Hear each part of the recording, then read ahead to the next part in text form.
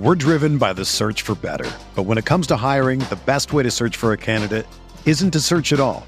Don't search, match with Indeed. Indeed is your matching and hiring platform with over 350 million global monthly visitors, according to Indeed data, and a matching engine that helps you find quality candidates fast. Ditch the busy work. Use Indeed for scheduling, screening, and messaging so you can connect with candidates faster. Leveraging over 140 million qualifications and preferences every day, Indeed's matching engine is constantly learning from your preferences, so the more you use Indeed, the better it gets. Join more than 3.5 million businesses worldwide that use Indeed to hire great talent fast. And listeners of this show will get a $75 sponsored job credit to get your jobs more visibility at Indeed.com/Blue Wire. Just go to Indeed.com/Blue Wire right now and support our show by saying that you heard about Indeed on this podcast. That's Indeed.com/Blue Wire. Terms and conditions apply. Need to hire? You need Indeed.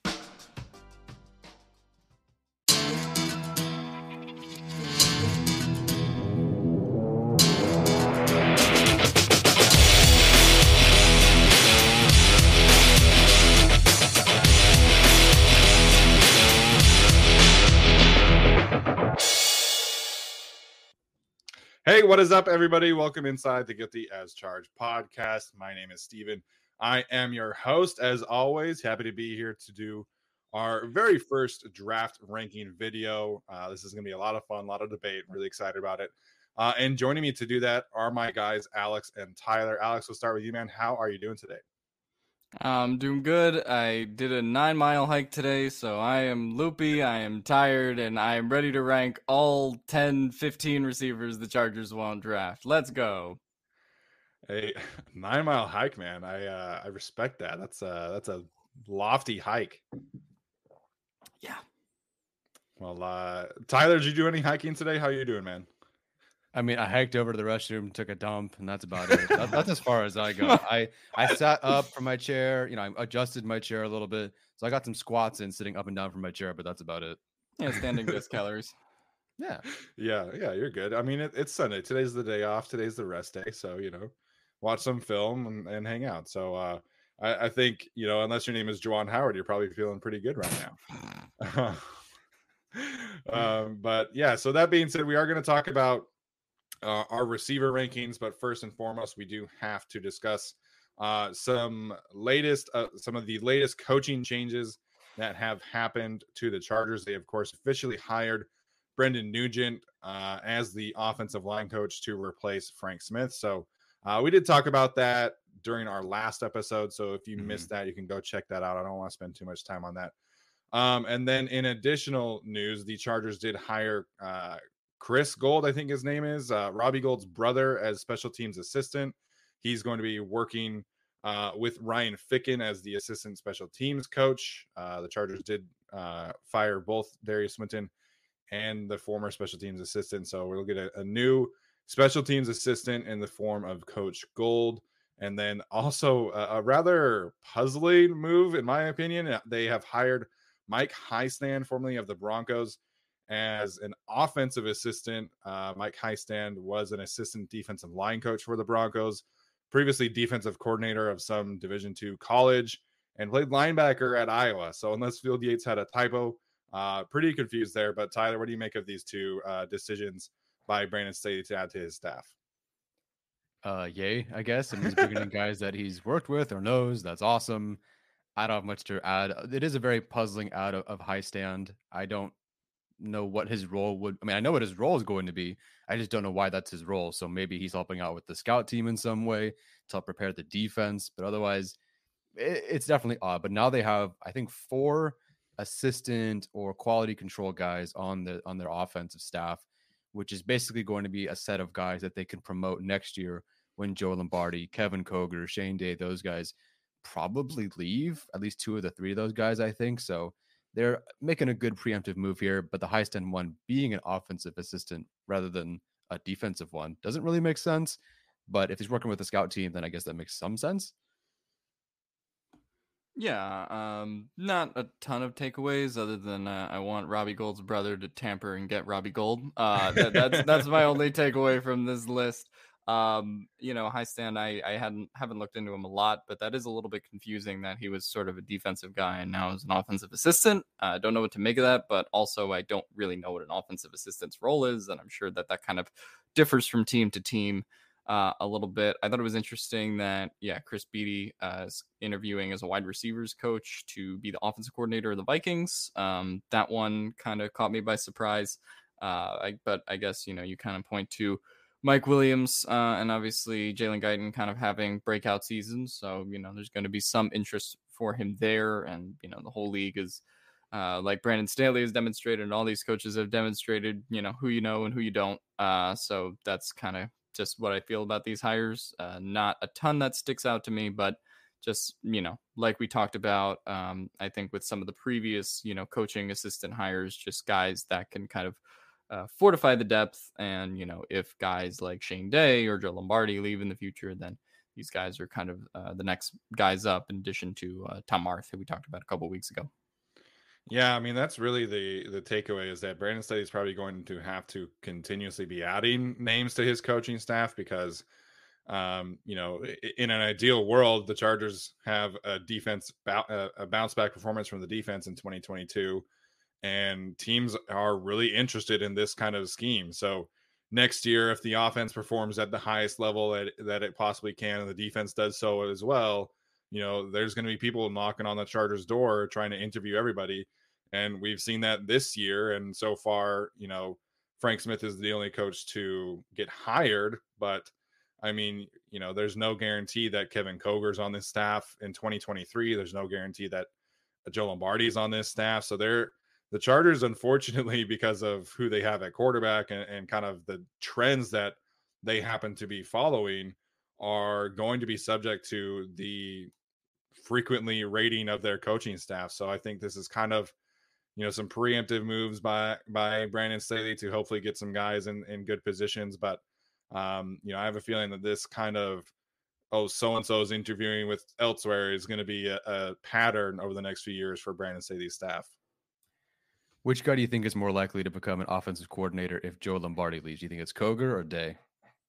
I think it would be Day. Being the quarterback's coach, the relationship with Justin Herbert, I feel like he'd probably want to have a more stable voice with him and someone that he has a strong connection with. Although, I mean, it's pretty clear that the rest of the league really values Kevin Koger, or at least, the Green Bay assistants do. So I don't know. Like, I feel like from a continuity standpoint, it would make sense to just elevate Day. But I mean, if Kevin Koger is really that great of a coach, he's just really young and kind of unproven, then I would be kind of more into that idea than dealing with Day, who's been in the NFL for like 20 some odd years. Yeah, I mean, I think that makes sense. I don't know which one would become it. Probably Shane Day. Or, the Chargers could always kind of look to go out of house theoretically, as we've seen with some of these hires that just sort of come out of nowhere, but they make sense.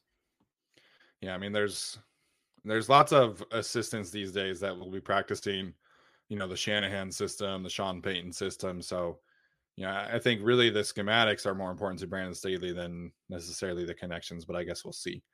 All right, any other final thoughts here, guys, before we jump into our wide receiver rankings? No, I can tell. Tyler's raring to go. He's all systems go here. He's ready. Tyler is jumping at the bit. So as I mentioned, we'll be doing our top 10 wide receivers. We'll also give some love to some potential sleepers, but have to give a shout out to our friends over at ExpressVPN. The rankings today on today's show are brought to you by ExpressVPN, where you can have international access to Netflix, Hulu, and of course the Game Pass, which is how we watch film, because the United States package for Game Pass is terrible. So if you're interested in using any of those options, please go to expressvpn.com/guilty to start your free trial of the VPN network today. That being said, Tyler is up first. Tyler, we'll go through 10 through 6 and kind of just highlighting a couple guys here and there, and then Alex will go, and then I will go. And that being said, Tyler, kick us off, man. Okay, so I'll go through 10 through 6, and I'll go back to a couple of guys that I do want to talk about. So a guy that I really wasn't, the 10th spot, there's a lot of jockeying, but back and forth between a handful of guys. So the 10th spot goes to Calvin Austin, the wide receiver from Memphis, guy who obviously showed up at the Senior Bowl. We posted clips of him from the Senior Bowl. I'll talk about him in a bit. At number 9, I have Christian Watson, the wide receiver from North Dakota State. At 8, I have John Mechie from Alabama. That's definitely an ACL tear sort of ranking. At 7, I have Jahan Dotson from Penn State. And at 6, the real wild card of this whole group is George Pickens, the wide receiver from Georgia. Couldn't crack my top 5. We'll get that in a bit. For me, the one I had the most fun watching, and someone that, listen, I had Jordan Davis film ready to go do a film breakdown of that guy. I had Andrew Booth film ready to go to break down that guy.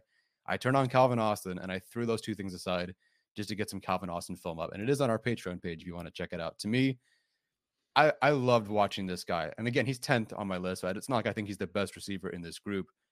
I had heard about him all week at the Senior Bowl. And as someone who didn't watch college football this past season, I don't know who most of these guys are. So I heard about him all week at the Senior Bowl. And I hear about a guy who was supposedly 5'9", and they ended up being 5'7", 173. But he was a guy that was, the fact, even though he was, shorter than me, lighter than me, but he's out there roasting everybody because no one can touch him off the line. So I'm thinking, okay, this is a slot guy, gadget guy that they would probably, use in certain ways. I just watched Wan'Dale Robinson. I don't know how tall he is, but I'm sure he's taller. I figured it'd be something like that. Much to my surprise, one of the first plays that I watched, there's two 6'1", 6'2" receivers on either side of him in trips. And Calvin Austin at 5'7", clearly smaller than everybody else, is standing there at the point, and he's blocking on the wide receiver screen that goes for 95-yard touchdown. He's blocking for the 6'1", 6'2" wide receiver who does take it for that touchdown. I'm thinking, well, that's weird. I wouldn't have expected him to be blocking as the guy who's clearly shorter than everybody else. And then there's a play later on where they're out on the outside and he's in front. They're stacked. So he's in front. There's a bigger receiver behind him. And he's the dude blocking the guy in front of him, trying to clear out the guys for the big receiver to clear out for the out. I'm thinking, what am I watching? And I looked at his snap count, and this guy took 90% of his snaps or more on the outside for Memphis. It was so confusing. And I later I watched someone like Jarrett Stearns, who's very productive. Yeah. He was, wide receiver screen, handoff, a route to the flat, and that's pretty much it. You see someone like Calvin Austin, he's working outside, and look, there are moments where he's going to lose against corners, and he did. I would say a third of the time, 40% of the time. Sometimes the guy gets his hands on him, and he just loses because he can't get to his route. He can't get there fast enough, whatever it is. But when he wins so big. And I think that education that he had on the outside, to be forced to learn how to get off of press, to fight man, to fight bigger corners, to get away from these guys, learning how to dip his shoulder at the right time, how to re-stem, how to re-accelerate, and all that sort of stuff. He just got such a unique education at Memphis that when you go watch him at the Senior Bowl, he's untouchable because he didn't just get a free release from the slot. He didn't get that easy pass. He had to learn how to win on the outside against some of these guys. And he's making, the weird thing is Memphis almost use him like a possession receiver, like an X sometimes. They use him as like a Christian Watson, Mike Williams looking thing. Not really, but I'm watching him catch routine, back shoulder throws. I saw him take some hits over the middle. I saw him catch, slants and all that sort of stuff, curls, doing things that I would expect of a bigger bodied X. And yet he's the guy out there selling out for some of these catches that some of the bigger guys just didn't make. So, a guy who does that, but can work from the slot, understands leverage really well, works back inside, outside really, really well, knows how to, some guys are trying to touch him off the line and he dips right under them and gets past them. He just knows exactly how to use his body. It's a unique physical presence that no one is used to. And you can tell that guys just don't understand how to stop him off the line most of the time. So, yeah, really quickly just jumping in here about Austin, man, me and you were kind of messaging back and forth on Twitter, about how I hate it when these, shout out to Andrea Shue and Tyler's mom, shout out to the Shue family. I hate it when these college teams put players into a box. Yeah. And you see that with what Kentucky did with Wan'Dale Robinson. Exactly. You see what Western Kentucky did with Jarrett Stearns, where it's like, here's a swing pass, here's a slant, here's a crosser. Like they run 3 routes the entire game. Yeah. Oh, and then here's a jet sweep. It's like super annoying to watch. And so those players aren't in my top 10. And I think when you're talking about undersized receivers, typically it would be like slot receivers in the NFL. Mm-hmm. I think for them to crack the top 10, you have to do other things besides just Yeah. be a slot gadget receiver. And so I like Calvin Austin a lot. He checked in at 11 for me just Mm-hmm. because I like other players better. And I'm a little concerned about the lack of historical precedence around somebody his Right. size. Mm-hmm. But I mean, this guy's probably going to run like a low 4.3 at the Right. combine. Like he's got like a 10.5 time for Memphis's track team. Like his speed is Mm-hmm. crazy. And I love that the way that they used him because it did allow him to kind of grow his toolbox. But Mm-hmm. he didn't make my top 10 almost exclusively because of his lack of size. As the regular people size Right. worries me a little bit. Yeah, no, I completely understand that. Yeah, a guy is going to be, he was a 9-time track champion in high school. This dude's going to be crazy at the combine. And I think he's a target for the Chargers if they get there, maybe in the 3rd round. I wouldn't take him in the first 2 rounds. But if you're starting to creep into the 3rd round, I consider it. Yeah, I think Calvin Austin's a really interesting one. I haven't got a chance to watch a lot of him, but yeah, some of the, highlights that he puts on tape. The fact that he is not regular people size is definitely kind of a detriment. Sure. Fact that he, only plays slot kind of is sort of an interesting thing, but yeah, I don't know. I did not have him in my top 10. I haven't watched enough of him to put him in my honorable mentions, but he's definitely a guy I'll get to later. Okay. All right. So Tyler, I want to ask you too.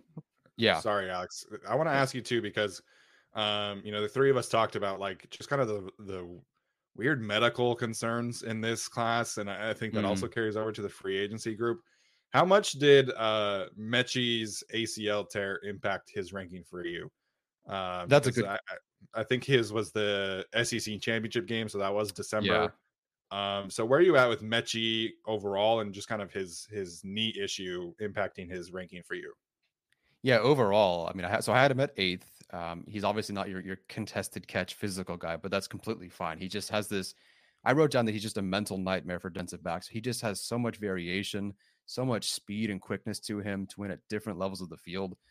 Now, where would I put him if he were healthy? So ahead of him, at least in the next 2 guys, one's Jahan Dotson, one's George Pickens. I think if Mechie were healthy, I would have him in front of Dotson. And I honestly think I'd have him in front of Pickens because at that point, he would be, he'd be healthy. Pickens has that obvious concern, and that's a lot of projection there. And then Dotson, as much as I really do like him, my kind of philosophy for my top 10 was guys that can just hit home runs, do spectacular things.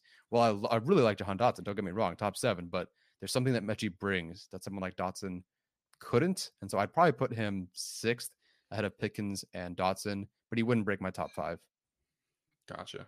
Yeah, sounds good. I think I'm on the same page in terms of his health impacting his ranking. So, all right. Love that conversation. Alex, let's get to your 10 through 6 here. All right. We just talked about him, but number 10 is Alabama wide receiver John Mechie for me. Okay. Then number 9, I do have the guy we just talked about also, Jahan Dotson. Number 8, I have Ohio State's Chris Olave. We'll get to another Ohio State receiver in this list as well when the time comes. Number 7, I have Western Michigan's Sky Moore.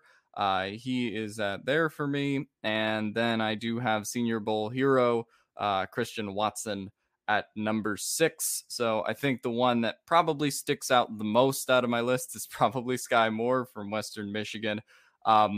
I just had a lot of fun watching him, and I look at his size, and he's not the biggest guy, but he's also, 5'10", like he's 5'10", 200, like he's NFL size, even if he's not the biggest.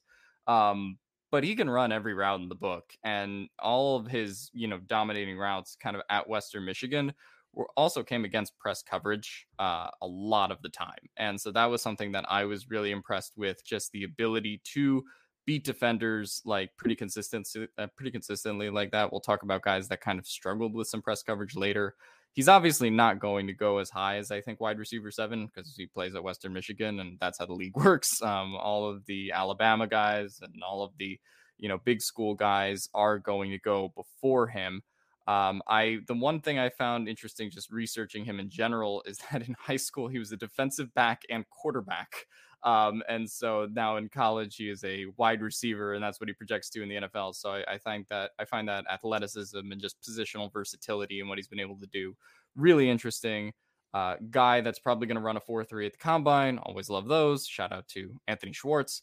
Yeah, no, I mean, he's just also a yak, I don't even know if I call it yak, but just kind of an explosiveness after catch guy as well in terms of what he can do on the field. So I really liked him. And then the other guy that I'll kind of talk about in this list is Christian Watson. The most interesting thing that Steven has pointed out is that the evaluation of him is kind of tough because there's not a whole lot of all 22 films. So I can't really watch a lot, but what I saw at the Senior Bowl was really promising. Not a lot of 6'4" guys that have like the flexibility he has. It's really just crazy how he's able to move like that, especially like when we talk about someone who's 6'4", 6'5", like Mike Williams, and how he's pretty stiff sometimes. Just the way that he's able to move is kind of crazy. Great Senior Bowl. I want to see more tape and kind of more consistency from him. Once we get to, I assume, NDSU's Pro Day, and once we get some of that college tape in general. But I really liked him as well, and he was a guy that I knew nothing about coming into this process. Yeah, I mean, I thought that I was going to be the highest of the three of us on Christian Watson. I have him at 7, but you have him at 6, and I think his background is just really interesting in general. He was a 3-time All-Conference kick returner at 6'4", 210 pounds. Like you don't hear that kind of thing, happening in general. Like, I don't think that he's going to be a kick returner in the NFL. I think he's probably just going to be a receiver focused kind of player, but to have that kind of background really kind of speaks volumes to him. And, I think of the taller receivers in this class, I think you have, there's Alec Pierce, who I think has an argument for like later in the top 15 out of Cincinnati. There's Watson, there's George Pickens, and then there's Drake London, who we'll get into, in a second here. But I think of like the 4, like 6'3" and up receivers in this class, I think Watson is honestly the best route runner. Like, I think he really shows just a next level ability to stay even keeled, stay on balance, stay controlled.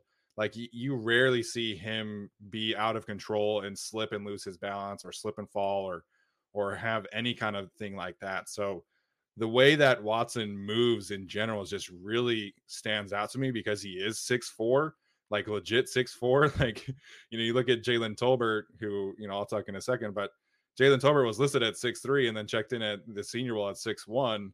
Watson was listed at 6'4" and was actually at 6'4" at the Senior Bowl. So I'm a big fan of Watson, and I have him at 7.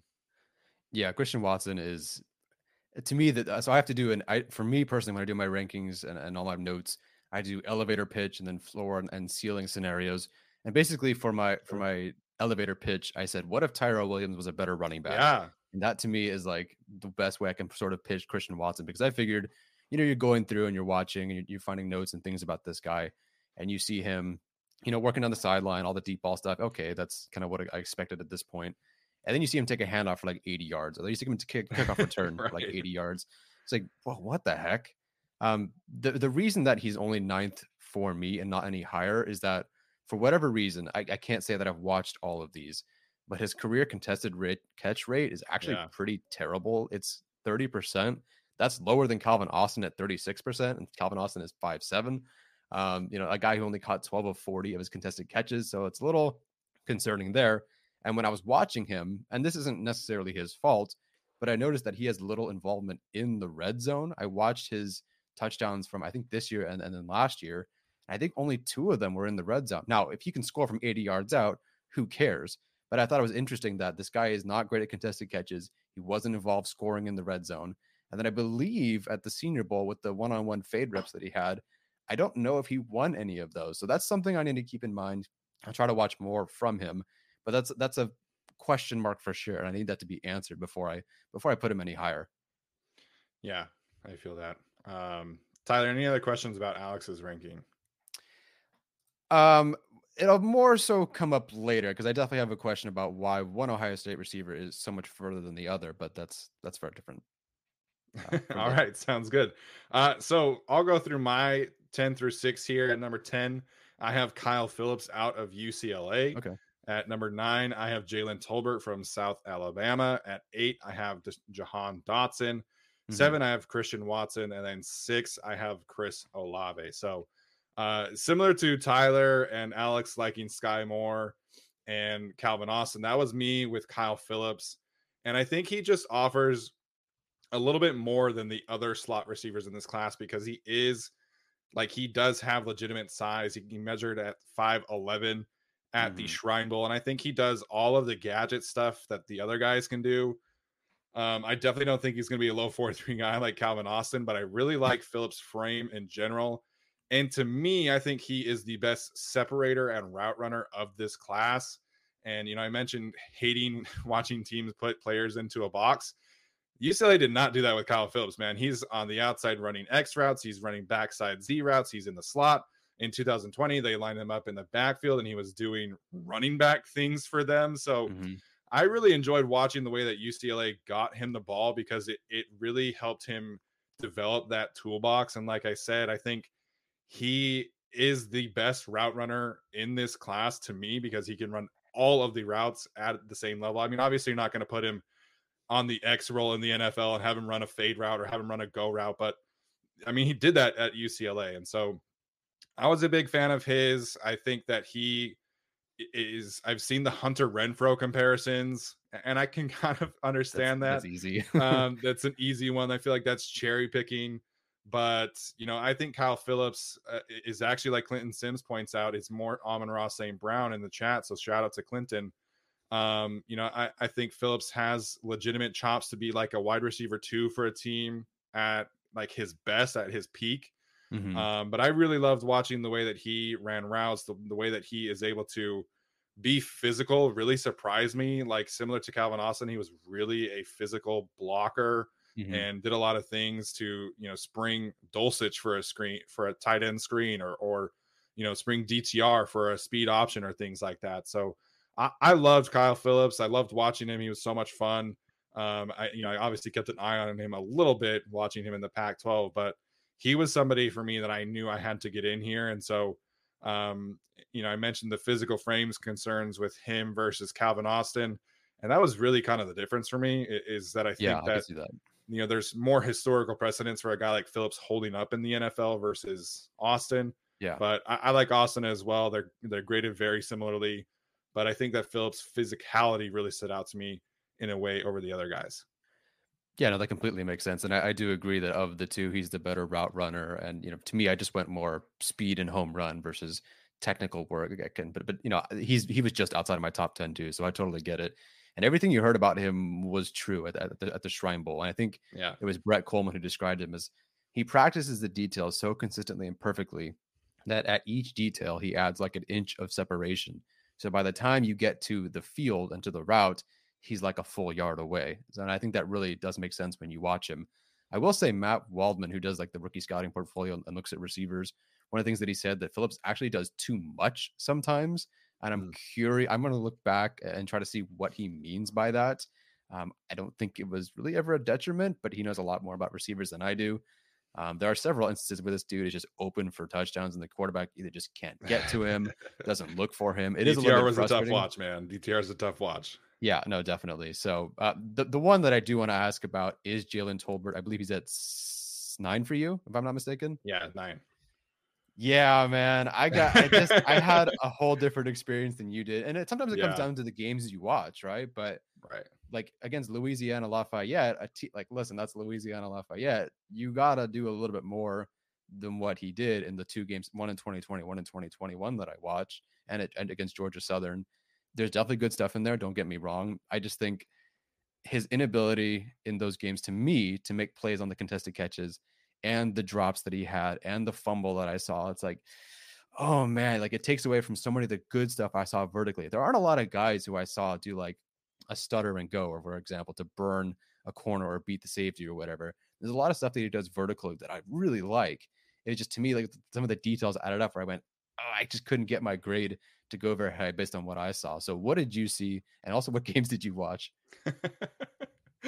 So I did watch the Louisiana game. I did not see the fumble or the drops. I think I saw a couple routes that were contested catch situations that he didn't come down with.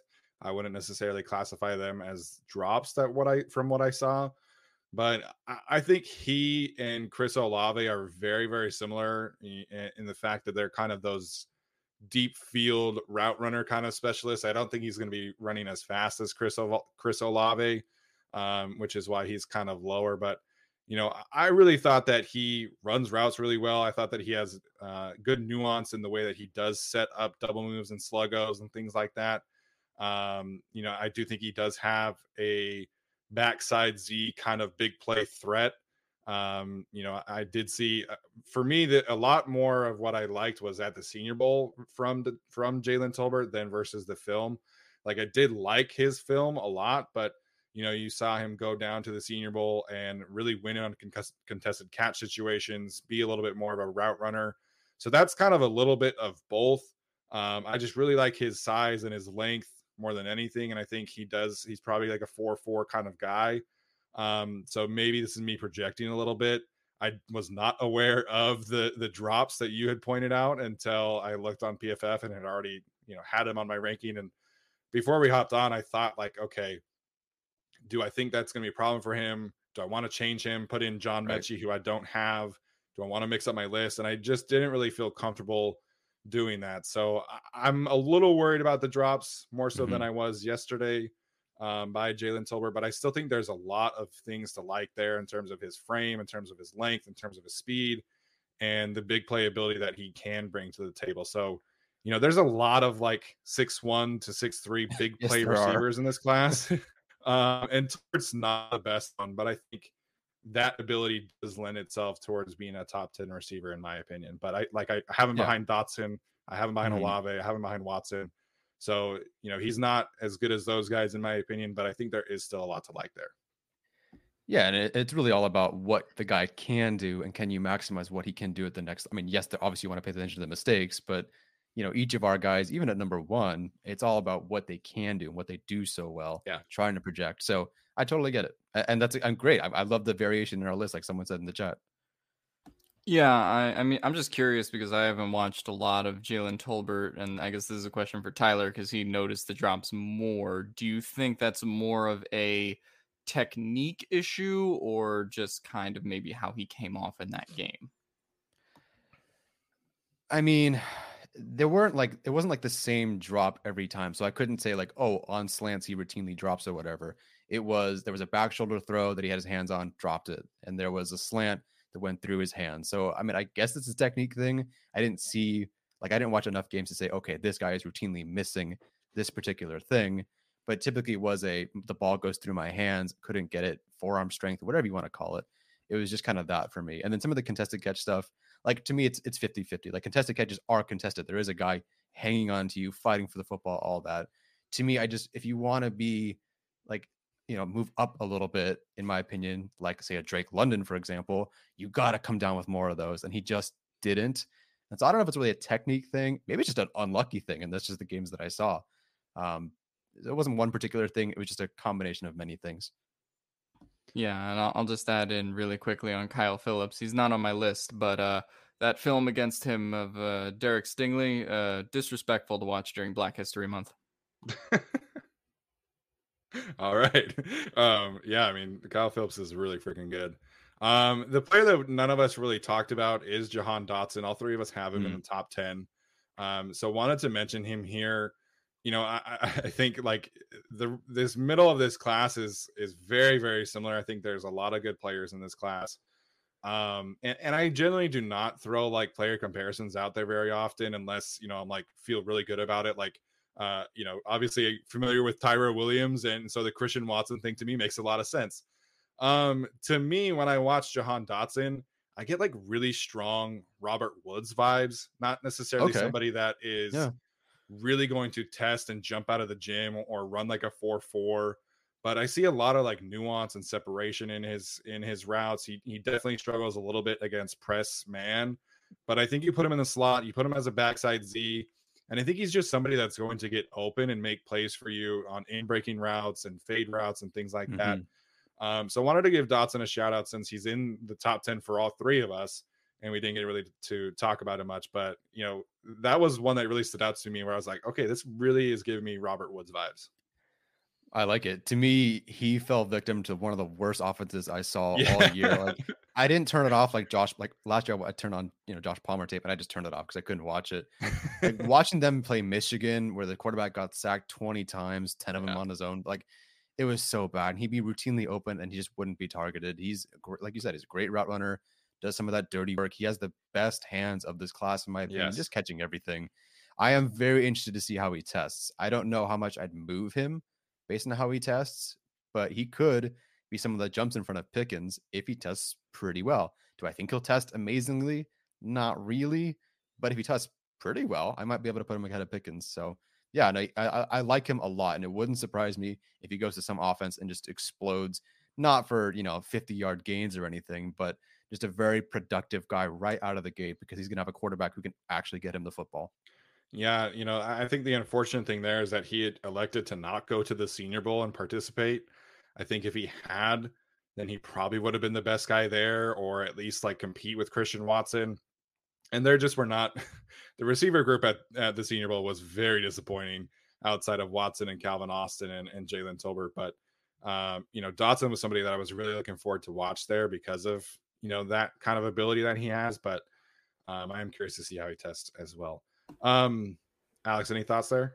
No, I was just gonna say, I mean, in terms of Jahan Dotson, I felt a little concerned watching him about size kind of at the next level. Like, I feel like he can kind of get away with that stuff sort of in college, but I don't know if he'll be able to win as consistently in contested catch situations, being like 5'10". I think he's 180 or so. But, I think he can kind of get more of that and also kind of expand his game. He is a good route runner, like, anyway, on his own, right? The guy that he kind of reminds me of is actually Deontay Johnson a little bit, which is funny because Steven said Garrett Wilson is Deontay Johnson, I think, when we had this conversation. But, I think he sort of reminds me of that, where there's this kind of sort of like takes tight angles on his routes. There's a lot of big play potential, but I do think there are some size question marks with him. But also, Penn State's offense is awful to watch. Garbage quarterback play, just terrible to watch. I fell asleep like 8 times during the Illinois 9 overtime game. Yeah, Penn State's was rough. I think Kentucky, for me, by far, was the worst offense that I watched, which really sucks because they have 2 good offensive line prospects. And so I just kept on waiting for them to do like actual offensive things.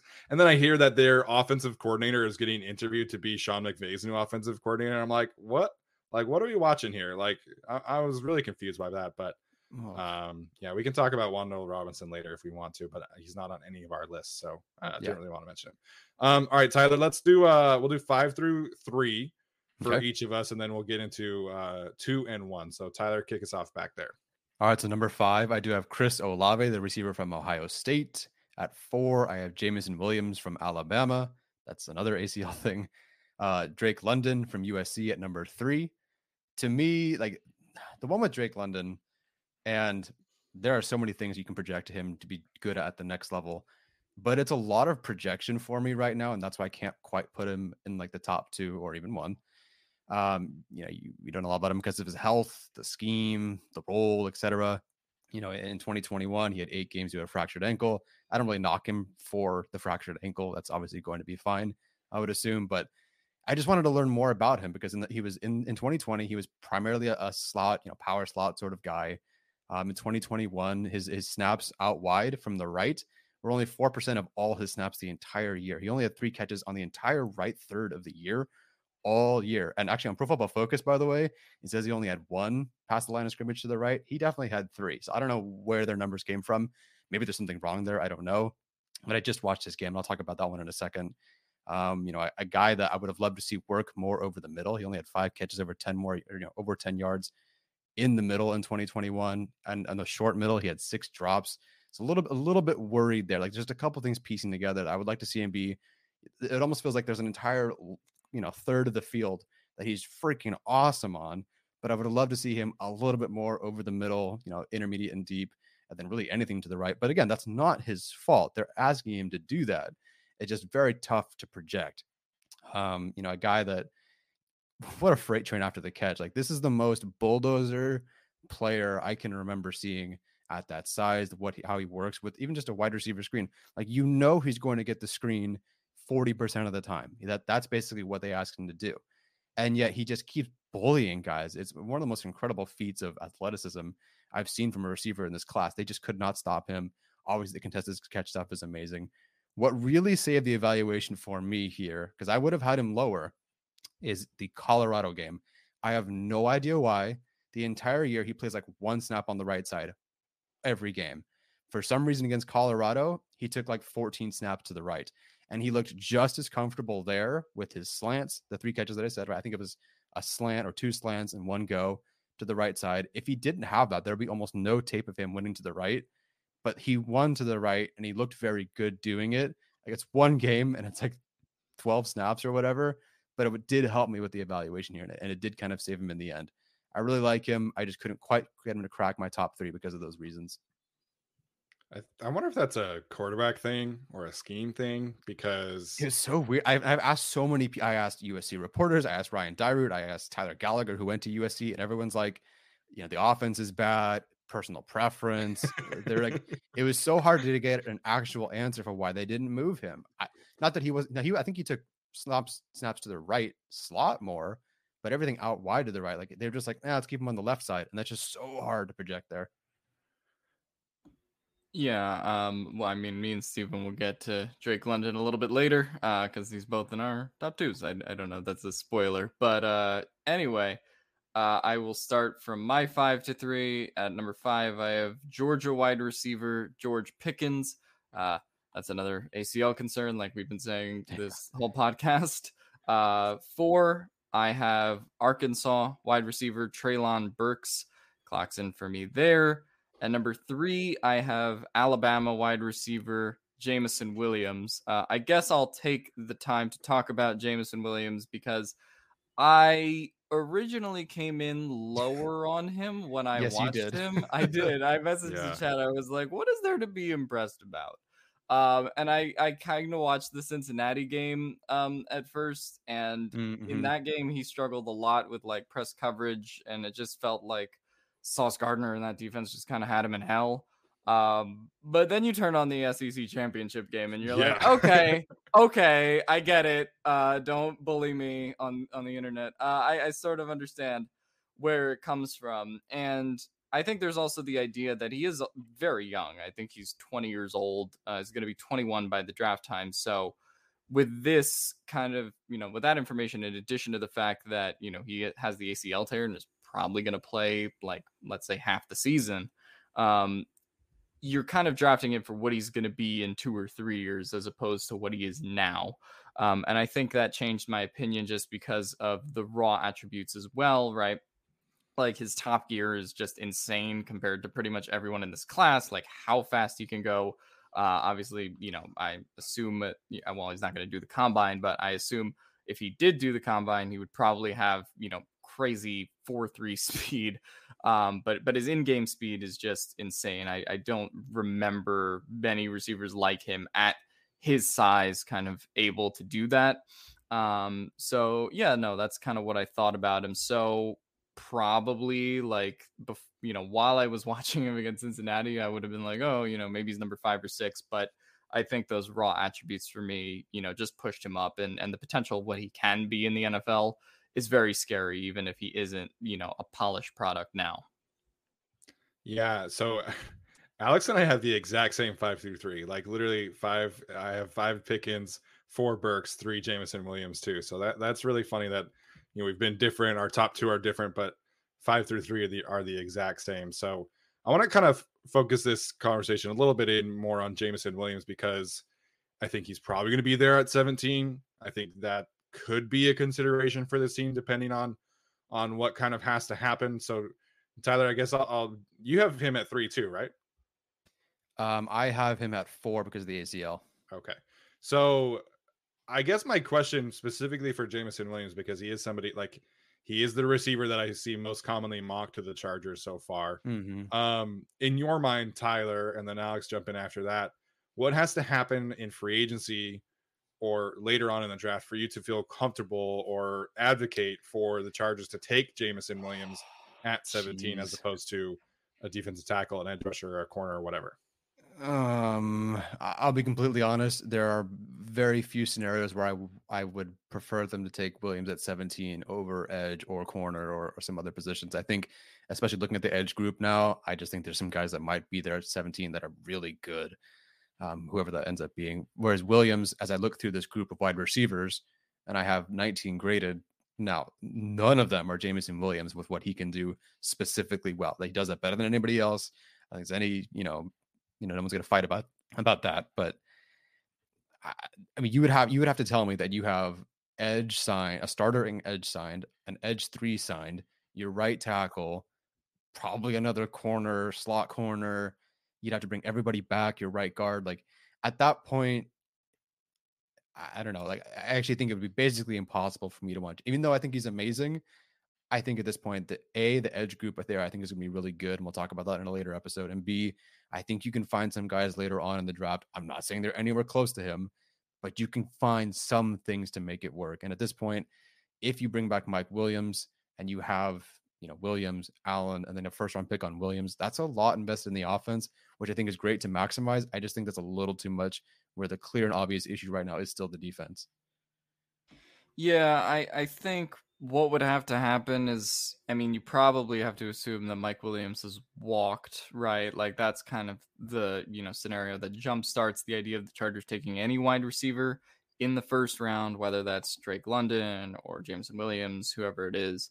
But it's a tough sell for the Chargers in particular, because this is kind of supposed to be the all-in year where they're supposed to load up on talent, and you're supposed to draft a guy who's probably going to play like 8 games, right? So like that is a difficult thing for the Chargers. And even in the event that they lose Mike Williams, it's like, well, then you're running out of receiver core of like Keenan Allen, Josh Palmer, maybe a guy you get in free agency to be like wide receiver 3, and Guyton, like, but Jameson Williams isn't going to be there until quite a bit into the season. So I think that's the tough sell for a team that's kind of supposed to be all in win now mode. Let's get Justin Herbert weapons, right? So that to me is the tough sell with Jameson Williams, particularly on the Chargers. I think if you're talking about some of the other teams there, maybe it doesn't matter just because they have all these luxury weapons, and it's like, oh, well, let's go get another. But for the Chargers, I think it's a tough sell. Like Tyler says, they need to fill up some of the holes if they want to be a real contender. And, if they were a team that maybe had the playoff run that like the Bengals did or something like that, maybe this is kind of that kind of scenario where it's like they could do that, but I think there's too many question marks and too many differences with where the Chargers are going for Jameson Williams to be the pick. Yeah, I think if Mike Williams is gone, then I think wide receiver at 17 is absolutely a must, in my opinion. But I think given what we think is going to happen, then I'd be surprised there. So I want to talk about George Pickens for a second, because he's both of our number 5s. Tyler was number 6. Right? Mm-hmm.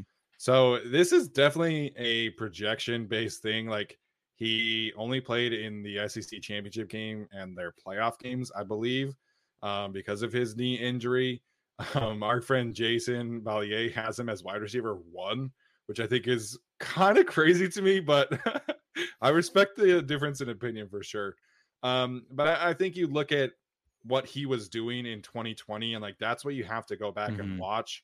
And of course, it's a lot of projection, but I think had he not gotten hurt, we're probably talking about him as a surefire wide receiver 1, wide receiver 2 kind of player, just based off of the trajectory. I mean, he came in as a freshman at Georgia and was their entire offense in terms of the passing game with Jake Fromm. And then in 2020, just kind of took that next step. So there is a lot of projection here. In my notes, I wrote that he's a classic size, weight, speed kind of guy. His length and catch radius is crazy good. Like, this man can catch anything in the realm of possibilities. Like, I think that's him. But I think his lack of physicality after the catch is a little bit concerning, as comparing him to Burks or to Drake London. I think that's really is kind of the difference. And again, like, he didn't have that year of developing in college that the other guys did, because he was rehabbing from an injury as opposed to developing. So I definitely think that George Pickens is a developing player, but I think if you're looking at pick number 47 and George Pickens is there versus like a Jahan Dotson kind of player, Dotson might be more of a sure thing. But I think Pickens has legitimate wide receiver 1 upside. It's just that it's a little bit more uncertain. So definitely wanted to mention Pickens there for a second. Yeah, I think if we just removed health from all of this and you're just like, tell me who the best receivers are, I don't hate the wide receiver 1 take. He wouldn't be mine personally, but he might be wide receiver like 3 for me in that instance. What he's able to do just as a route runner, like his effort as a blocker too, just the physicality he shows on the field is crazy. And there's no games really from this year to watch. But the bowl game against Cincinnati, I talk about that all the time, is like 7 receptions, 135 yards, just laying out his body all over the field. It was a destruction of that secondary, really, and he won them the game like almost himself when the rest of the team was kind of sputtering on offense. So, he's just a great talent, and I think he's also very young too. I think he's the same age as Jameson Williams, basically. I think they'll both be 21 by the draft, so that's also kind of one of those potential future bets with a knee problem that you're betting on. But he has kind of all the attributes that you would want really outside of that knee issue. Yeah, he's of the taller guys, the taller receivers. I think a lot of people will say, oh, he can run a sneaky route tree. He can do this or that. Like, to me, George Pickens can actually kind of run a much better route tree. I think he's the better of the bigger guys as a route runner. How he tests, is he? Wait, he's not going to make the combine, is he? Or is he going to the combine? He's going to the combine. So he played in the SEC championship and the playoff games. He was obviously not like super involved in the offense, but you could tell they're kind of being patient with him too. But he's, as far as I know, he is fully healthy and going to test at the combine. Then again, combine's kind of a shit show right now, so who knows exactly what players are going to test there or not. Right. I know if I personally were a top prospect, I would not be testing in that kind of environment. But as far as I know, Pickens is fully healthy. Okay, well, that's good to hear. Yeah, like you said, he's not much of a yak guy. A little bit surprising there, but then again, you never know in that 2021 season what he could have developed into. Yeah. Tons of downfield work. I just was so impressed with the way he was able to work with contested catches, to protect the football downfield or on comebacks, just his frame and his length to be able to pluck the football out of nowhere. I don't know where I would have ranked him. I think if he did play a full 2021 and there was no injury, yeah, I think he'd be top 3 easily. Yeah. All right. So Tyler, wrap us up with your number 2 and number 1. So number 2 for me is no, I'm kidding. It's Garrett Wilson, the wide receiver from Ohio State. I'll let somebody else talk about him, of course. So to me, the one that I thought I was on a mountain alone, it turns out the people of Twitter seem to support this more than I would have expected. Yeah. My number 1 is Treylon Burks, and I think bear with me on this pitch for number 1. I don't know if this is going to take a while, but I wrote a lot because he's my number 1. I think there's a lot of reasons for it. And I think you start with the stats. I do composite rankings. And to me, of the big 5, the perceived big 5, I guess big 6, if you count Pickens, he was number 1. And specifically in that group, number 1 in yards per route run, yards after the catch per reception, second in yards per reception, just behind Jameson Williams. He's a guy that averages 9.3 yards after the catch in 2021. Jalen Waddle last year was 10.1. Jamar Chase was 8.1. So fitting in between those two guys, I think, is not that bad. A guy that just is explosive. And I think the reason, maybe the only reason that I have him over the other 2 guys behind him is that he's a guy who can score from wherever. And I don't think the other 2 guys can really do that. He's a guy who has, 4 long receptions of 40 yards or more, 5 plays if you count his rushing touchdown. His deep contested catches. I know he's not really what he's known for, and there are moments where I think he could be better. But, between Burks and London, I think the 2 guys that are really jockeying for that, I'm a deep contested big ball sort of guy. London had 6 deep, Burks had 5 deep, and then Burks was 5 for 8, London was 6 for 9. He just had one more opportunity. And then with just everything in general, I think he does. I mean, statistically, he does have the best hands. Statistically, I think I'd still give that to London. Definitely got the biggest hands. He definitely has the biggest hands. And thank you for that segue. So personal profile to me, I think, is where I started to really put it together for me. And the more I invested into researching him, the more I think I started to really put him at number one. And Craig, the guy, you know, Top Flight, the guy who is in our chat frequently, is it on Twitter?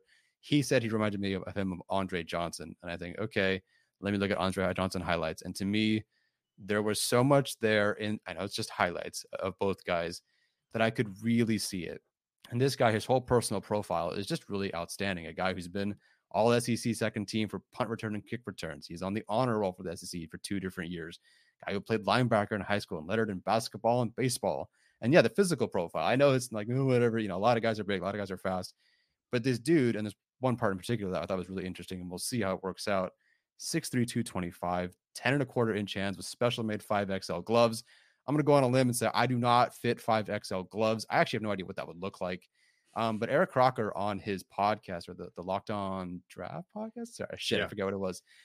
He says he expects Burks to run, and he's hearing that he's going to run in the 4.3s or low 4.4s, which to me is kind of insane. I don't know if he'll run in the 4.3s, but if he does, but he's a guy that, again, thank you, Craig, for this information. He's been clocked at 22.6 miles an hour on a 91-yard touchdown. So all that's good and great. You see the stats, great. You see the profile and the physicality, yada yada. To me, it comes down to the main thing, and what I talked about earlier about projecting these guys. What can they do at the next level? Are they going to be able to take what they're good at and do it the next level? And obviously, you know, it depends on where you go, the quarterback, the coach, and the other receiving room. But to me, it's like, okay, what can he do well? And you think about him as a guy who only plays in the slot, or the guy who only, you know, barely plays outside. He's just a swing route guy. But to me, as I went through the tape, or as I watched other people break down the tape and saw these different things, again, Matt Waldman, and I think, what's his name? Crap, I forget his name. They broke down some Burks tape as well. You see that he can win from a different variety of ways that I just don't think anybody else of my top 3, which is Wilson, London, and Burks. I don't think the other guys can do that. To me, I mean, I just charted different ways he won. Texas A&M, slot fade. Georgia, slant with the big yards after the catch. Later in that game, he fakes it inside the slant that he just won on earlier, wins on a corner route, runs another 20 yards for a touchdown. Mississippi State, he's got a slant touchdown. Wildcat for 25 yards. Jet sweep for 18. Against Ole Miss, he's facing press as the point man and bunch. He wins on a corner route in the end zone. Against Tennessee, Burks, by the way, Burks, London, and Wilson are all really good scramble drill guys. I actually don't think Jamison Williams is good at this, but against Tennessee, you know, he's scramble drill, and he connects with the quarterback connects with him for a 60-yard touchdown, forces one missed tackle this way, breaks another. You know, Auburn, it's a jump ball touchdown on a post for a touchdown. Alabama, it's a 65-yard touchdown off a back shoulder throw outside, a touchdown from the flat where he beats everyone to the pylon. Missouri, he's selling the slant inside, re-stems back outside for a 52-yard touchdown. He's got a 49-yard rushing touchdown off a jet sweep, 91-yard touchdown on a spring route versus Georgia Southern. So it's just like, I started to put this together, and while I like, sadly, after saying all this, he doesn't even have a 7 out of 8 for me on our grading scale, which is just, you know, it's just the class in general. But he's a physical freak. Statistically, either my composite rankings or just whatever the main stats you pick, he's proficient in all of them. And I think he's demonstrated that he can win in so many different ways that I don't think anybody else really can in this group. Now, does he do one thing like so much better than everybody else? Maybe yards after the catch. You know, there are things like he's not the best route runner, not the best contested catch guy, not the best run blocker, not the best runner, whatever. But I think, and this is a really stupid example, when I was in gymnastics, I won competitions not because I was the first place guy at everything. I was only really good at one thing, and that was the floor. But I was good enough at everything else. Where some guys, they're good at one thing and they're just bad at everything else. I think Burks is good enough at everything and fantastic at it as being a yards after the catch guy that I think he can do enough, and that's why he's my wide receiver 1. I just think no one on this group outside of Jamison Williams, who has the torn ACL, can score from the 1 yard line, and I don't think the other guys can really do that. Burks can. In today's NFL, I think that's really important, and I would love to see him with Justin Herbert, but it won't happen. Yeah, I think his mock drafts selections are kind of all over the place right now. A lot of people have him going to the Browns so far, I think at 13. But if you're not familiar with Bruce Feldman's Freak article that he does every single year, I would strongly recommend you check it out because it's a great draft resource in terms of athletic profiles. And so, Traylon Burks doing what he does at 225 pounds, 6'3", potentially 6'4". There's murmurs that he's kind of grown an inch. Is just kind of crazy to me. Yeah. And so 5XL hands, like I wore 2XL gloves, and I'm the same height as Traylon Burks, but that man is probably 70 pounds lighter than me at this point. So I mean, it's just an unreal athletic profile. Reportedly squats 500 pounds, deadlifts 400 pounds, like just an athletic gym freak. Very similar to DK Metcalf in that regard. I think stylistically he's more AJ Brown. I think in an ideal world for Traylon Burks, you're using him as a backside Z where he's doing a lot of in-breaking routes, doing a lot of slants, doing a lot of these other things. You're not going to put him as an X and have him do fades and go routes. He can certainly do that, but that's DK's thing, right? Like DK definitely was a one-trick pony, and that's why he fell in the draft, in my opinion. And so I totally understand the Traylon Burks love. I just think that from a route running perspective, I like other players better. I think Drake London, who I'll get to in a second, is better after the catch. And so I totally agree. He's definitely not a one-trick pony. He is very well-rounded. He probably is the most versatile receiver of this group. I just like other things about other players a little bit better, but I totally get it. Yeah, I mean, just watching him, like, it just screams like AJ Brown light, although I would say like AJ Brown heavy. Like, yeah, AJ Brown heavy is how I would say that. Seeing how that dude's built. My main concern with him is just kind of like consistency from game to game, because I mean, this is kind of one of those like look at the box score things, but you would see a game where he just incinerates a team for like 212 yards and then has like 30 yards the next game. So there's some concern there. Also just like game tape to game tape, but I mean, the potential of him is just off the charts, in terms of what he could potentially do at the next level. But I think what separated the top 3 guys or so for me is more, their consistency in route running from down to down and what they're able to do. But with that being said, I will go through my number 2 and my number 1. I will go with Drake London at number 2. And then my number 1 is Garrett Wilson. So I will talk about Garrett Wilson because I assume Steven's going to talk about Drake London a little bit. But he's my wide receiver 1. I just think he's far and away like the best route runner in this class. I don't think it's particularly close, and we've always been talking about the Chargers like getting guys that can like separate. They, other than Keenan Allen, they don't have a lot of those that could do that consistently. So I mean, he's not going to be there. But if Garrett Wilson was there, like I think he's just like a freak in that sense of what he can do from play to play. I think he gets comped to like CeeDee Lamb a lot, and I don't know if I completely buy that as like, I mean, the route running, similar body types, yeah.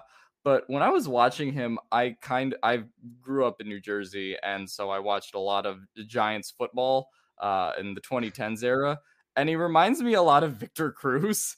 Okay. And so it's kind of like if you put Victor Cruz in like CeeDee Lamb's body, and just like the shiftiness of him, like those salsa dancing hips, like everything he kind of has is just insane in terms of his package. The one thing that people get on him for is the concentration drops, which I think is something that, kind of will come with time. I don't think that's enough for me to knock him down, because it's kind of like my only negative that I really had watching him. But obviously it was 1,000-yard receiver in 2021. Also provides a lot of stuff after the catch as well. I was really impressed. Penn State, I mean, had pretty good quarterbacks this year, and he was just able to like dominate them in the red zone in that game as well. Like it just was not even close. That was the game that like kind of teetered me over the edge to Garrett Wilson, wide receiver 1, even if I might have already been there. But yeah, I think he's the best wide receiver in this class. I do think it's close compared with the other guys, but I think today's NFL is all about separation. And like, he's the guy that's most able to do that on routes. I know Steven will talk about, best slot guy that's able to separate is Kyle Phillips. And, I don't disagree, but Garrett Wilson's kind of the more a complete receiver and in my opinion, the best route runner separator type in this class. And the way that he can move is just something that I don't think we've like seen from like a Chargers player or like many wide receivers in the NFL draft in like a while. Obviously there's like some that come out, every now and then in the first round, but the way he's able to track the ball as well. I love Garrett Wilson a lot. I think he's wide receiver 1. And that's kind of my pitch on him. Like, I just think there's a lot of question marks on other guys in terms of like their route running ability, kind of like we talked about with Treylon Burks. Obviously, Drake London is like 6'5" and, sort of has that Mike Williams type body to him. So he's like not supposed to be a route runner. But I think Garrett Wilson has kind of the best combination of like good size with also good movement. And that's kind of what sold me on him in terms of tape. Yeah, I think we're all on the same page in terms of liking Garrett Wilson for sure. I think, best route runner in the class. Like, I think of the top guys, sure, absolutely. Sure. His yards after the catch ability, like just his contact balance is insane. Like, he just does things with the ball in his hands that not many other of these players can do that way in terms of making people miss and really gaining yards that way. So I have him at 2. Drake London is my wide receiver 1. I think that what this guy does on a football field is just like crazy to me. I totally did not know the whole like avoiding the right side thing. That's a little weird to me now that I hear it. But, this guy was their slot receiver in 2020 and for a lot of the portions of this year. And he's 6'5", he's 210 pounds. Did you guys know that he played basketball for USC too? I know. I didn't even have to Google that. But I just think in terms of like physicality, I just loved watching the way this guy played it. And typically when you hear about like, oh, he's a basketball player who also plays receiver, you don't picture like a bully ball kind of receiver, but that's what Drake London does. And I know everybody hates it when I talk about Utah, but this man absolutely destroyed the University of Utah secondary. And a lot of it was just like short area passes, like catch a slant, break a couple tackles, catch a swing pass, break a couple tackles. Like, he just does things physically where, he's playing in the Pac-12 and he's more physically imposing than like Christian Watson is at North Dakota State. Like, obviously it's not a 1-for-1 comparison, but the way that he just bullies people is unreal to me. Apparently he's got like a crazy long wingspan, and that's going to be like some marvel at the combine, which I'm really excited to see. I'm curious to see how he runs as well. He's definitely not like a low 4.4 guy, but I'm not necessarily worried about that. And the one thing I think, if you're comparing him to like the other big receivers, he definitely high points the ball better than any other receiver in this class. And, you combine all of these different things, and I think it makes a legitimate argument for wide receiver 1. And he's the youngest receiver of this group. He doesn't turn 21 until July after the draft. All these other guys are turning 21 in like the next couple months. Of my 10, I think there's 7 birthdays in March, which is kind of a funny little detail. But Drake London is the youngest. I think he's got the most upside in that regard. And I do really like the way that he runs routes. And I think that USC air raid short area offense lends itself to him becoming a true X receiver. And so I think if you are hunting for a number 1 X receiver, I think Drake London is your guy. And if the Chargers do not retain Mike Williams, then Drake London is who I want at 17. I think he's probably the only receiver on this list where I don't want the Chargers to draft him if Mike Williams is still on the roster, because that's kind of redundant. They're very similar skill sets. Right. But I think you look at the way that Drake London maintains his balance, the way that he plays under control, the way that he runs routes, and just kind of the variety in which that he can win and make an impact is unlike anybody else. So I think I totally understand what Tyler's saying about Treylon Burks. And I think if it were not for like the route running and high pointing ability, I would probably have him higher. But I look at what Drake London does after the catch. I look at what Drake London does at the high point of the routes. And I think for me, that's kind of the difference between the two of them.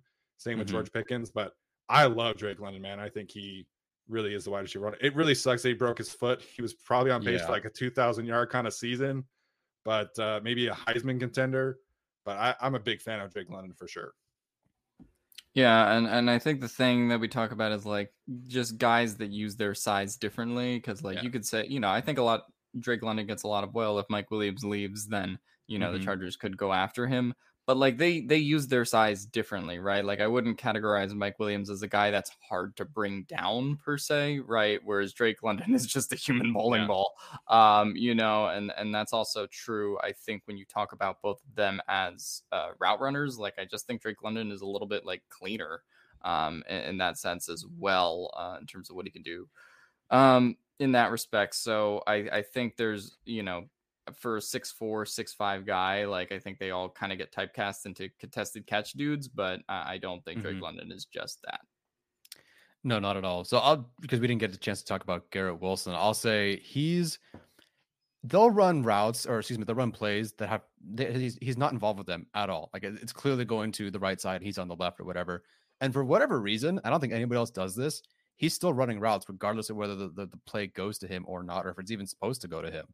Yeah. It's just kind of like Mechie, just a mental nightmare. There's a play against Clemson where he blocks a guy from the 50 to the 20 in the run game. There's a chance that he tests pretty well too. So, I think he's probably he feels like the safest bet of this group. Yeah. And that's kind of why I have him at 2. Could I see the 4th or 5th guy being better than him? Sure. But I think he's probably the safest of this group. And yeah, Drake London, man, like it's like watching a slightly shorter Donald Parham, but like super strong and a bull. Like the way that I feel like Parham's more finesse, but the way that Parham can pick up yards after the catch, where you just totally shouldn't be able to do that at 6'8".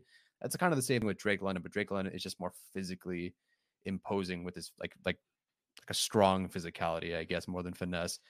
Just incredible. I just, it's such a bummer that we didn't get to see more of him, or just more of him on the outside, in 2020. Shoot, where did I have my notes on him? There. So I went through and I did this for Burks as well, but I went through 3 games of London's, the all 22, and just tallied up where his catches were. And I was surprised that of all the catches he had, he only had 1 post corner or dig. And that was from the slot on the 3 games that I watched. Again, random sample size, just 3 random games that we had all 22 access to. And again, it's a scheme thing, it's a quarterback thing, it's a US thing, it's a coach thing, it's a defense thing. There's so much that goes into that. I wish I had seen him have a couple more catches, on a post, on a corner, on a dig. I have him at 40% on flats or screens. There was an out and up. Oh, I forget what game it was. He had an out and up that was so good. And some of his routes Washington State. Is that it? Yeah. So good. There's things that he does so well. I wish he had seen kind of a little bit more of those vertical route tree from him, but I think he can do it. It's annoying. Like everything that I'm saying that feels like a knock, I think he can do. I just wish I'd seen more of it. And I guess it's kind of I totally understand why you like Burks so much, because we see everything with Burks. Like you see him do all of the routes, you see him do everything. So, the Drake London projection, I think, is a lot of betting on tools for me. That USC offense definitely limited and put him into more of a box than like Treylon Burks or Garrett Wilson. But, I think you bet on the tools. He is another Feldman's freak list guy. So he jumps reportedly above 40 inches in the vertical jump.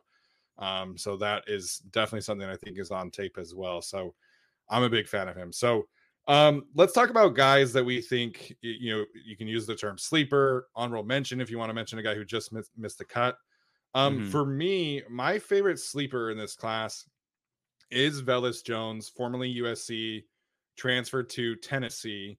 And, I gave him a late 2nd, early 3rd round grade because I just don't think he has a ton of experience as a receiver. I mentioned the poor showings at the Senior Bowl, and he was there. But I think he showed the ability to become a better route runner. So he was exclusively a special teams guy at USC. He barely saw the field at receiver. Of course, he's behind Drake London, Amon-Ra St. Brown, all these guys that USC has. And he goes to Tennessee and actually makes a really big impact there as a receiver. But I think in terms of those late round receivers, you're looking for some receiving upside. You're looking for some special teams play.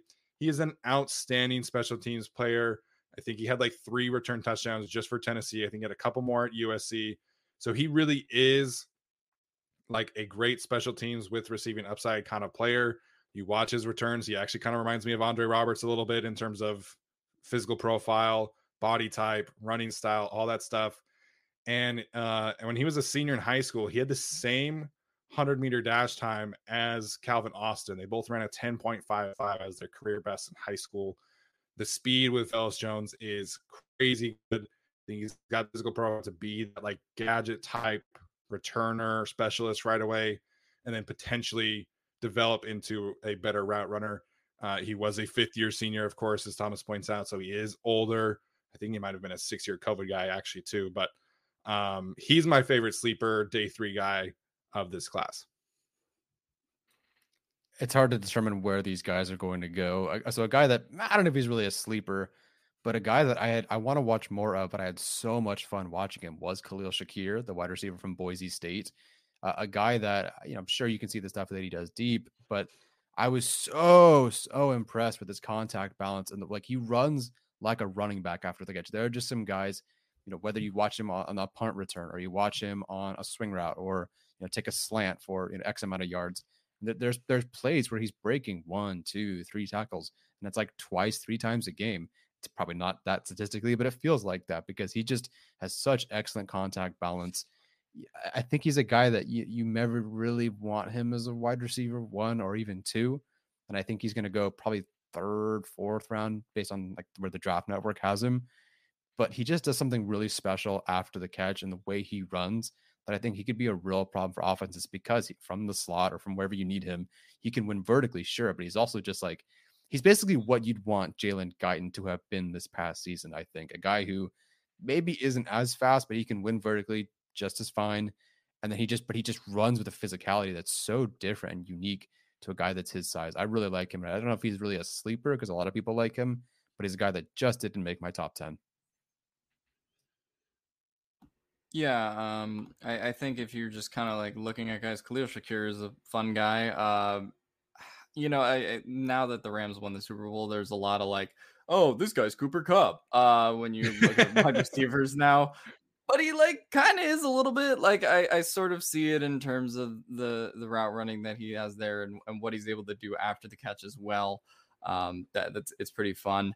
One of my sleepers is Justin Ross from Clemson. I think that he had that big coming out party in the national championship game a couple of years ago, and you're like, now he might go undrafted, which is just kind of the sad thing when it comes to his injury last year and just, didn't look the same this year. But if I'm looking at a guy maybe in like 5th, 6th, 7th rounds where he's kind of been projected to go in a lot of these like mock drafts or, on these simulators, I feel like I just kind of have to take a chance on the upside there, even if he may not look the same. Because, if you could get a guy who can give you like top 50 draft receiver production and, you're taking him at 150 or 160, I just feel like that is kind of a really great potential player to have if he can get back to what he was. And then my last sleeper will be Romeo Doubs from Nevada, who I watched a lot of by proxy because I watched a lot of Carson Strong, who is no spoiler alert for a future episode we'll never do because we have a quarterback, but QB1. And I thought he was really fun because he's going to be a guy that runs like 4.4, 4.5, and also is a good vertical threat as well. You saw that in a lot of games like the Fresno State one, which is really fun from him. Like one of Steven's sleepers, Poopy Senior Bowl, reportedly. That is what I heard. Not a Senior Bowl guy, but that is what people say. But I think he has a lot of interesting traits that, if you can kind of get him in a pro-style offense, could be interesting. Does have some hand drop problems, though, but is one of my sleepers. Yeah, Justin Ross, it really sucks because he was the next Clemson guy, right? Like, Clemson wide receiver, all that stuff, and then has that neck injury. But man, just brutal scenario there. And then of course DJ Uiagalelei being really bad did not help his case this year. Kind of a rough watch from that perspective. But I think from an injury perspective, he's probably off my personal board. But I totally get it. You take the upside there. I'm surprised you didn't talk about Bo Melton, man, because I think Bo Melton, Rutgers receiver, is a guy that there is a lot to like. There's not a ton of production. I hated the way that Rutgers used him, but kind of gave me Tyler Lockett vibes in terms of being like a little undersized speed guy. I know he didn't have a great showing as a punt returner at the Senior Bowl because they were instructing him to take that punt even if he was in the end zone. But I think in terms of a late day 3 flyer, I think there is some good special teams, wide receiver 3 upside there. Reportedly going to run like a low 4.4, so we'll see there. But he's somebody to keep an eye on as well. Yeah, I love Bo Melton. You know, some of us just don't feel the need to mention our alma maters all the time. That's because yours isn't very good at football. Yeah, I was going to say, okay, was any we're good. offensively challenged in the football, but we're good in basketball right now, baby. Yeah, I don't know. And you guys had Ray Rice. Oh shit! Thanks. Well, he was very good. Also, you know, also unfortunately, good power. Yeah, real player. home run hitter. All right. I was gonna make a joke, yeah. But no, I like Bo Melton a lot. You know, really troubled by just having bad quarterback, bad offensive play all the time. But you know, I mean, what he was able to do at the Senior Bowl, it can have a little bit of a drop issue sometimes, but it, you know, is a guy that I think a team is going to take a day 3 flyer on and really fall in love with him. So, yeah, no, I do like Bo Melton, even if I don't mention Rutgers too much on the show because we're bad. One more guy I do want to shout out. That's basically just when you call for verts. If you watch him, is Romeo Doubs. If you watch him, the wide receiver from Nevada, I'm not saying he can only do that, but it's like they only asked him to do that. That was the Cardinals' strong offense, man. Yeah, for whatever reason, I don't know if he's running his routes at like 90%. But he'll push vertically, and you just see the quarterback wind up, and you could totally see Justin Herbert doing this. He winds up, throws to him, and it's like Doubs has a burst after he's in full sprint. Like once he realizes that he maybe needs to adjust to go a little bit faster to make sure he catches this football, he has like an extra burst at the top of it that is really unique to the guys in this class. I think that's kind of like he doesn't do a whole lot. I think he actually tries too hard on his footwork sometimes. Like, okay, get off the line, dude. You got to get off the line. But you know, an interesting dart throw, sort of, you know, early day 3 guy to keep an eye on. Yeah, you guys both liked Doubs a little bit. I really liked what I saw. I was at the Fresno State game, and I was like, man, this guy like has all the physical tools. Another one of those like 6'2", 6'3", long, fast guys. But I mean, when I say he had a bad Senior Bowl, man, like, and that's not the end all be all evaluations, but I mean, our guy Joshua Williams completely pressed him out of a route that happened 3 or 4 times. Tariq Castro Fields did it as well. Had some drop issues, so just a really poor showing there. But really quickly before we finish, interesting question from Matt Nicholson in the chat here. Where would Josh Palmer rank among these guys? I would tend to lean more towards like Josh Palmer from Tennessee as opposed to what we know now. But okay. Tyler, any thoughts there? Well, as I said earlier, I basically turned off the tape of Tennessee because I hated watching that quarterback. True. So I'm just going to give it from the perspective of sort of like, imagine that what he was in the NFL kind of is sort of what he was in college. I don't know if that's true or not, but I feel like we kind of know him as a, you know, guy who runs routes really well, a guy who beat Pat Surtain on that deep route, obviously. Where would he be in this group? Not ahead of Mechie, not ahead of Watson, not ahead of Dotson. You can make an argument that he's ahead of Calvin Austin just because of the size difference and that he can run routes very well. I feel like he'd fall in like, so I have David Bell at 11 and we didn't talk about him. And I think a lot of people are going to be unhappy. I feel like he would fall in like 11th where David Bell is. But again, I didn't watch him in college, so I don't know. Yeah, so I did watch him in college. He was one of my sleeper guys. Yeah, I think last year, just off the top of my head, I think I had him at 15 or 16. But I think, you know, in that 11 to 14 range probably sounds right for him, knowing what we know now. I think he's, you know, a little bit more physical than some of these players. I would definitely not have him over Austin or not have him over Kyle Phillips or Mechie. So Mechie I have as my wide 12 right now. I think so, just kind of by process of elimination, I think it would be 13 or 14 for me.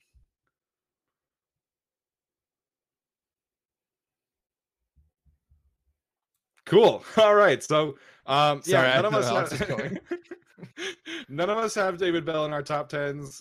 None of us really like him. So I know a lot of people are going to hate that. A lot of people comparing him to Devontae Adams, which I think is complete bullshit, but that's just me. But guys, any other final thoughts here before we head out? I think this group isn't that great, but I think it's very good. And I think the Chargers taking one at 17 would be fine depending on their needs. But I think you can find guys later on, I think even more so than last year, that are just good dudes in the second and third round. And I just think the Chargers being patient would really pay off here.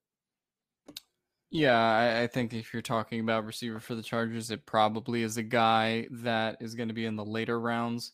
Although I feel like there's less difference between the guys at the top. Maybe like 1 in this class versus 10 is probably a lot less than last year, right? And you're probably not going to get as many guys in this class that are just immediate contributors and, freak shows, right? Like, Jalen Waddle sets the rookie receptions record. Devonta Smith sets the Eagles yards record. And then Jamar Chase drags the Bengals to the Super Bowl against Stevens Will and wins Offensive Rookie of the Year. So, I don't think there's like any of those guys necessarily in this class. Like Garrett Wilson's my wide receiver 1, and he'd probably be like wide receiver 4 last year. But I also kind of think that means the class is a little bit more balanced.